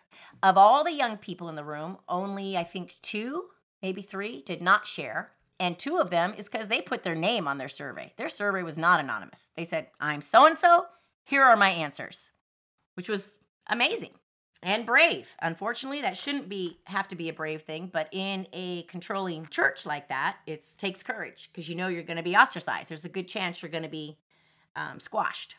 So anyways, at the end of it, this staff leader says, okay, we got to make some changes, and clearly I need to talk to the teen leaders, and I think we need to have a meeting once a month so that we can keep working on this. And everybody's feeling like, wow, this is incredible, finally. And some of these parents, again, you were my oldest, so this is the first time I've dealt with this. I hadn't seen it all before. There were many parents in that room who had 1, 2, 3 kids who are older than you. They've already seen this for years. They've already spoken up about these problems for years. Again, I didn't know that at the time. I thought I was bringing forth some new thing that we needed to fix. I didn't know they'd been hearing about it for a long, long time and just chose to do nothing. But now it was really becoming very clear. People were sharing in that meeting, things they dealt with their oldest, and then their next oldest, and then their current child in the teens, And one woman, a friend of mine, she raised her hand and she said, "Oh, I'd be glad to set up that meeting every month. I'll help coordinate it." People were kind. They were respectful. Yeah. They offered their suggestions and stories in a loving way. It did get really sad at times. They would share stories and it would bring tears. But there was no yelling. There was nothing horrendous. It was honest, authentic, transparent, very powerful, and very team-oriented. And no attacking. None of these parents attacked the teen leaders. None of them, they didn't even say the names of which teen leaders had done things. It was just such a beautiful team effort. So we're going to have these monthly meetings, and this one mom is going to set them up and all that. And we leave, and in fact, I went home, and this one guy and his wife were at our house, and he used to be on the paid staff there as a pastor. And I walk in the door, and he's cheering, and he's like, "Wow," he's like, "You have made more headway with this than anyone I've ever seen." And he said, even, he was just like, even the leaders are saying that they just couldn't believe all the headway made, And I'm feeling like, this is incredible. We're going to make changes. After that is when the survey got closed that night. Bam. Survey's not open anymore. It's supposed to be open for 2 weeks. And then, crickets. Nothing. Yep. You would have thought those leaders left that meeting and pushed delete in their brains. It was as if it didn't even happen. Yeah. The parents never received a follow-up. The woman willing to set up the monthly meeting never heard from that staff pastor about it again. Nobody heard a thing about the next steps and helping to fix this and using the experiences and input of these parents who had experienced it to try to change it. Didn't happen. None of the meetings ever happened. None of it happened. And that was crushing to many of these parents who left there with hope that day. Many of the parents who were in that room no longer go to that church. And many of them had been there for 20 to almost 30 years. But there was a room full of people willing to work together. And in the end, that wasn't received. It seemed like it was going to be, and it was a very exciting day. But I think the delete button got pushed.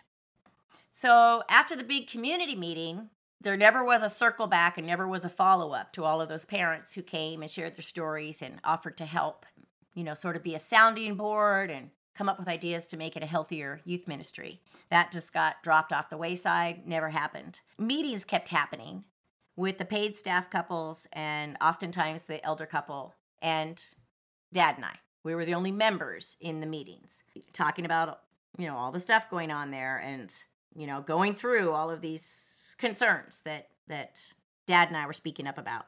I remember being in one of these meetings after those surveys had come out, the anonymous surveys, and one of the lead pastors, who he and his wife led the marriage and family ministry and the teen ministry, he was very upset that these surveys had gone out and we were basically giving consideration to these stories, that we were considering these stories of value.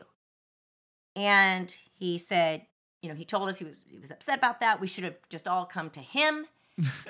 And he said, if you had come to me and his wife, he said, we would have told you. These people, he said, I can tell you who every one of these anonymous surveys is. I know these stories. Whatever. These are all bitter complainers. Wow. And he said a lot of these are single moms. What? Which was really odd to me. And I was raised primarily by a single mom. So I took offense to that. Yeah, what the heck does that even mean? Single moms should be lifted up for all that they're doing. And if anything in the church, we should be supporting them in any way we can, not putting them down because they're a single mom. But anyways, so he says all that. And he said, if you would have come to me, I would have told you that this is just like when a kindergartner comes home from school and they tell their parents a story of something that happened at Wow. school that day. And the parent would get really upset about it. And then when the parent goes and talks to the teacher, they see that the child was completely off Gosh, man. and completely inaccurate. And that's not the way it happened at all. And blah, blah. So he's telling us this. And that if we would have just come to him, we would have seen and known that all of these stories were nonsense, basically. We're all made up, basically. And I just couldn't believe it. So he talked, said his whole spiel about how this was all a bunch of nonsense and the bitter complainers and like kindergartners, their stories are just off.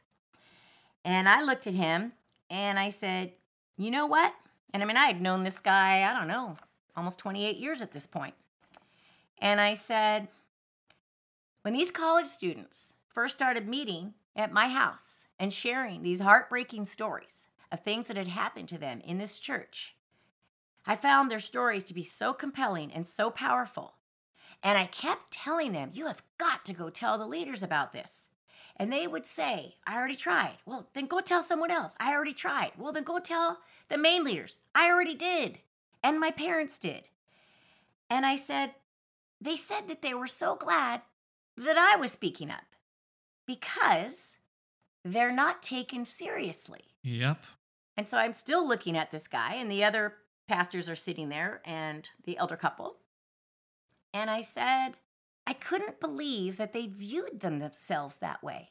And I was wondering, like, where did they get this belief system that they're not going to be taken seriously? They have something so valid to share that we can all learn from.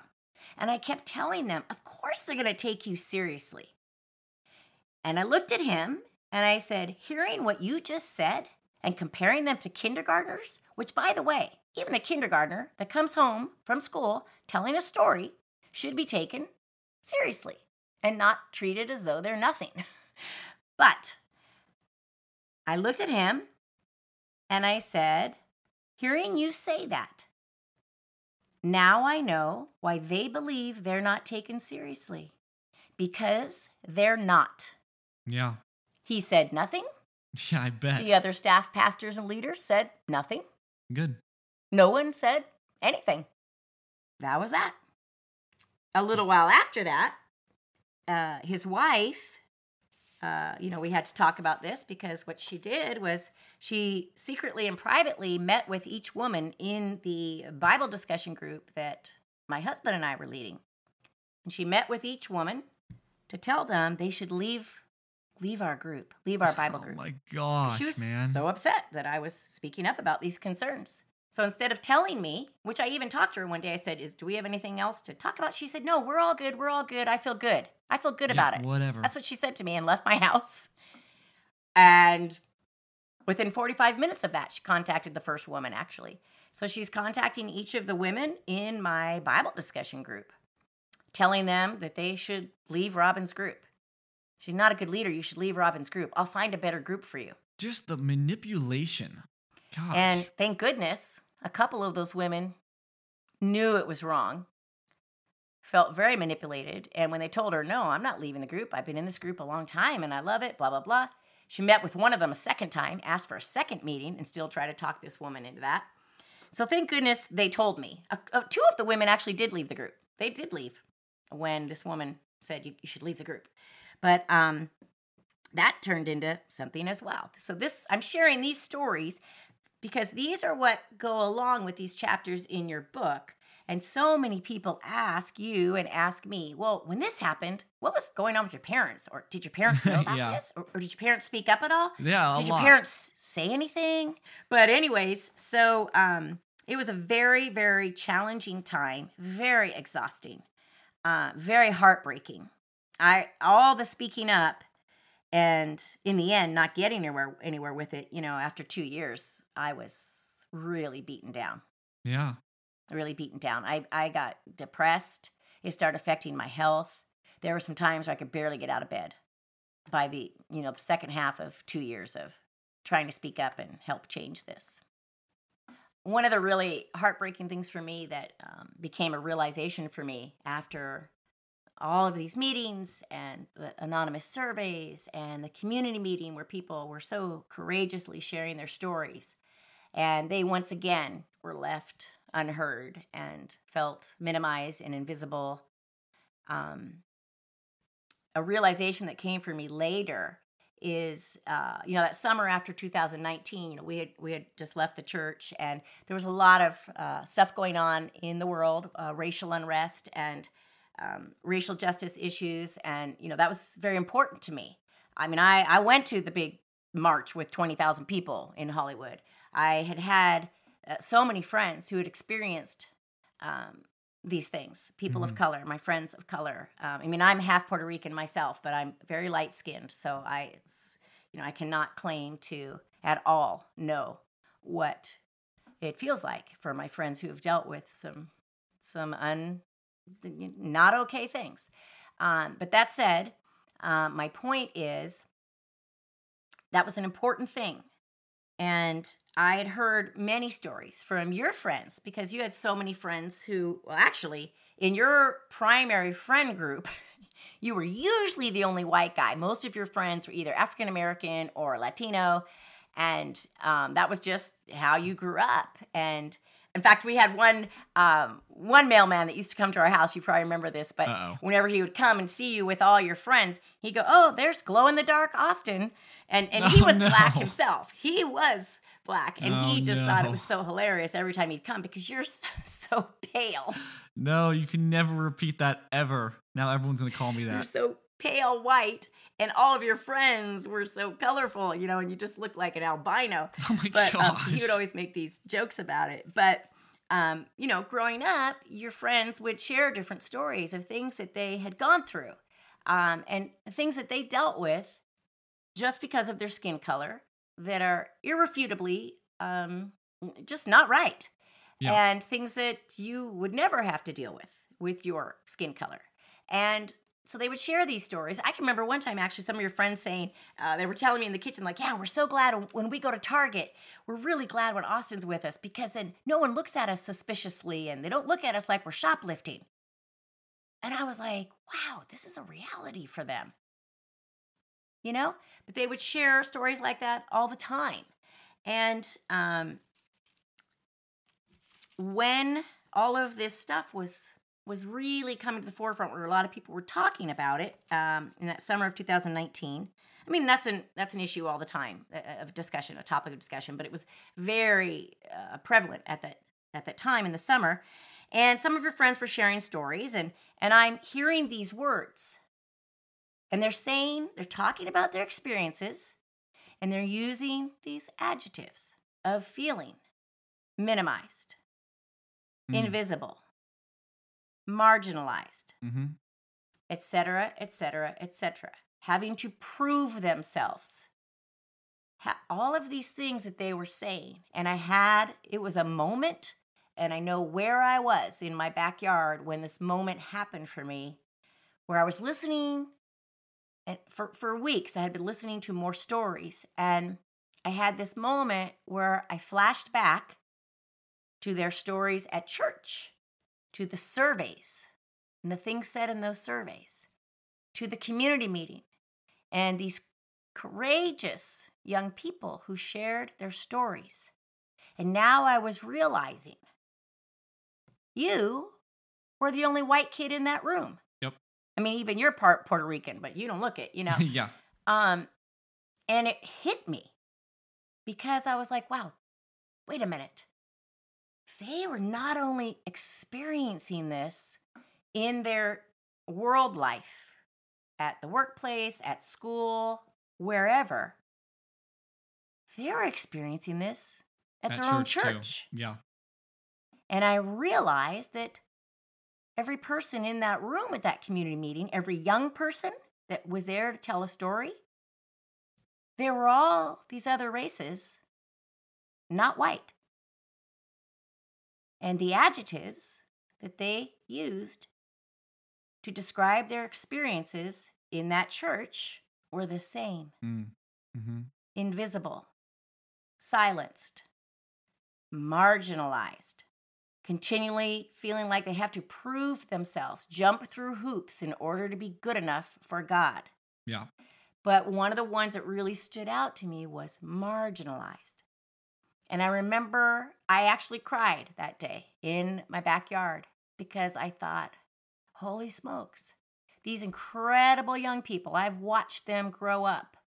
They are so respectful, have an incredible work ethic. They are good students. Mm-hmm. They are good community servants in this community. All of the amazing things about these young people. And it was finally dawning on me, they deal with this so often in their daily life, and they've been dealing with it at church. They've been squashed and oppressed. That was another word they used a lot, oppressed, at their own church. And I thought, they should be able to come to church and just feel the love, the acceptance, the support, walk in the door and know that they are viewed as this incredible, phenomenal human being, these strong, impressive young people of character and integrity. And instead, they're using the same adjectives of how they felt in the world as a person of color and how they feel they are viewed and treated in their own church community. And that, gosh, sorry, Austin, that makes me cry. That was just still is a deep heartbreak for me because that is damaging. Mm-hmm. What kind of message is that to a person? Any person of any age, but these young people who grew up in that church community. And I remember after that, seeing that that church group, took on a space of we're going to speak up for racial injustice and we're going to march for racial injustice and would speak publicly. You have to be a voice for the voiceless. And if justice doesn't happen, you have to keep speaking up for the voiceless until justice happens. We must advocate, blah, blah, blah, blah, blah. Which would be great. Yeah. Except the fact is, that becomes virtue signaling. That becomes false. When you are the person, you are the leaders that in your own flock, you are squashing and silencing all these people of color. It just happened to be that way. They did it to everybody there, but it just happened to be a church where there were a lot of people of all these different races. This is one of the things I loved when I found that church. Yeah, I loved definitely. that there were so many people there from every background. I loved that. But if you're going to be out there speaking about how important it is to be a voice and to advocate for the voiceless, then what does that mean? When you are ostracizing and oppressing and marginalizing the people in your own flock. Yep. I don't know what to think of that. It's just really heartbreaking. And I think a lot of things in a church like that, when you have a very controlling, fear-based community like that, again, I don't know what causes people to be that blind to it. And I know when I was there, I was blind to a lot of things. When you're in it, you can't see it clearly. Yeah. Because you love the people so much. I stayed longer than I wish I had because I loved the people, my friends there. They're still my friends. I still speak to them all the time. I have best friends from there that I text or talk with probably, every day actually. Every other day, some of them. All the time. But you love the people. And something happens with that. And to be out there speaking about all these racial injustice issues, but not give a voice to these people sharing their truths in your own flock? I don't know, again, if that's that cognitive dissonance, if it's brainwashing, if it's trauma bonding, if it's narcissism. I don't know what that is that causes that, but it's really heartbreaking because I think it becomes an obstacle for growth. It becomes an obstacle for the truth to fill up the space in your heart because your heart is filled up with, fogginess that is definitely not the truth of the situation. but you just can't see it, I guess. I don't know. I really loved, a few episodes ago, you had those two guests on, Sophie and Lucy, who had fled the Amish community in the middle of the night. An amazing story. Their story was so powerful. It was very compelling. It was so intense, and just their courage. And it was just amazing to hear their courage and see how hope-filled they are now. But one thing that really stood out to me when they were speaking on your podcast a few episodes ago was when they were sharing, when Sophie was saying, when she got your book, she didn't really think she was going to be able to relate to it. And I thought to myself, oh yeah, you would think it's way different as an Amish person for just a non-denominational Christian church somewhere. Yeah. She shared that when she started reading your book, she started seeing all these parallels. And she couldn't believe how many things in your book paralleled the experience in the Amish community, with the extreme purity culture, the unhealthy shaming, and the unhealthy legalism. And hearing her talk about that, I thought, wow, this is fascinating to me. Because when you're in a church like the one we were in, you look at these other churches that have this reputation for being occult and controlling, like Scientology or the Amish, whatever it is. And so many of us, when I was at that church, I don't know, a few years ago now, it's probably 4 years ago. No, it's longer, probably 6 years ago. But anyways, when I was still at that church and the Scientology documentary came out that was by Leah Remini, and I watched it, and you would look at that and go, wow, now that's extreme. That is so extreme. That is abusive. That's a cult. That's spiritually abusive. That's psychological abuse. That's this, that's that. And you see it, and that seems so bad and so extreme. And there were a few little things in the Scientology one where I could go, oh, that little part reminds me of our church. But the rest of it, you think it doesn't even relate. Right. That's way worse than we are. And several of my friends who watched that Scientology documentary, friends from church, said the same thing I said when we were talking about it at lunch. We all thought the same thing, like, wow, can you imagine being in a church like that? I would also have viewed the Amish as way controlling, so oppressive, all of that. The longer you're out of it, once you are out of that, it's easier and easier to look back and go, oh, holy smokes. Yeah. There's a lot of parallels here with that controlling, fear-based religiosity, with leaders that are a dictatorship instead of a spiritual community of peers. So to hear Sophie and Lucy share about having read your book and seen so many parallels to the Amish, it was very, I don't know, for me it was very powerful, because when I was in that church, I would have been one of those people thinking the Amish, Scientology, certain other religions, those are the controlling ones. Those are the unhealthy ones. And the truth is, I was right smack in the middle of an unhealthy, toxic, controlling church. This is the end of part 1 of this conversation. If you are listening to this on the day of release, Tuesday, May 23rd, part 2 will be releasing on Thursday, May 25th. Of course, if you're listening any other time, just click on the next episode to hear part 2. See you there. Thanks for hanging with us on this episode of the Crumpled Papers podcast. The episode may be over, but the conversation's just getting started. If you have any questions or comments, or just want to say hi, send us an email at crumpledpaperspodcast@gmail.com. We'd love to hear from you. And make sure to follow us on social media to stay up to date with all things Crumpled Papers. All links are in the description. This is Austin, and I'll see you next time on the Crumpled Papers podcast.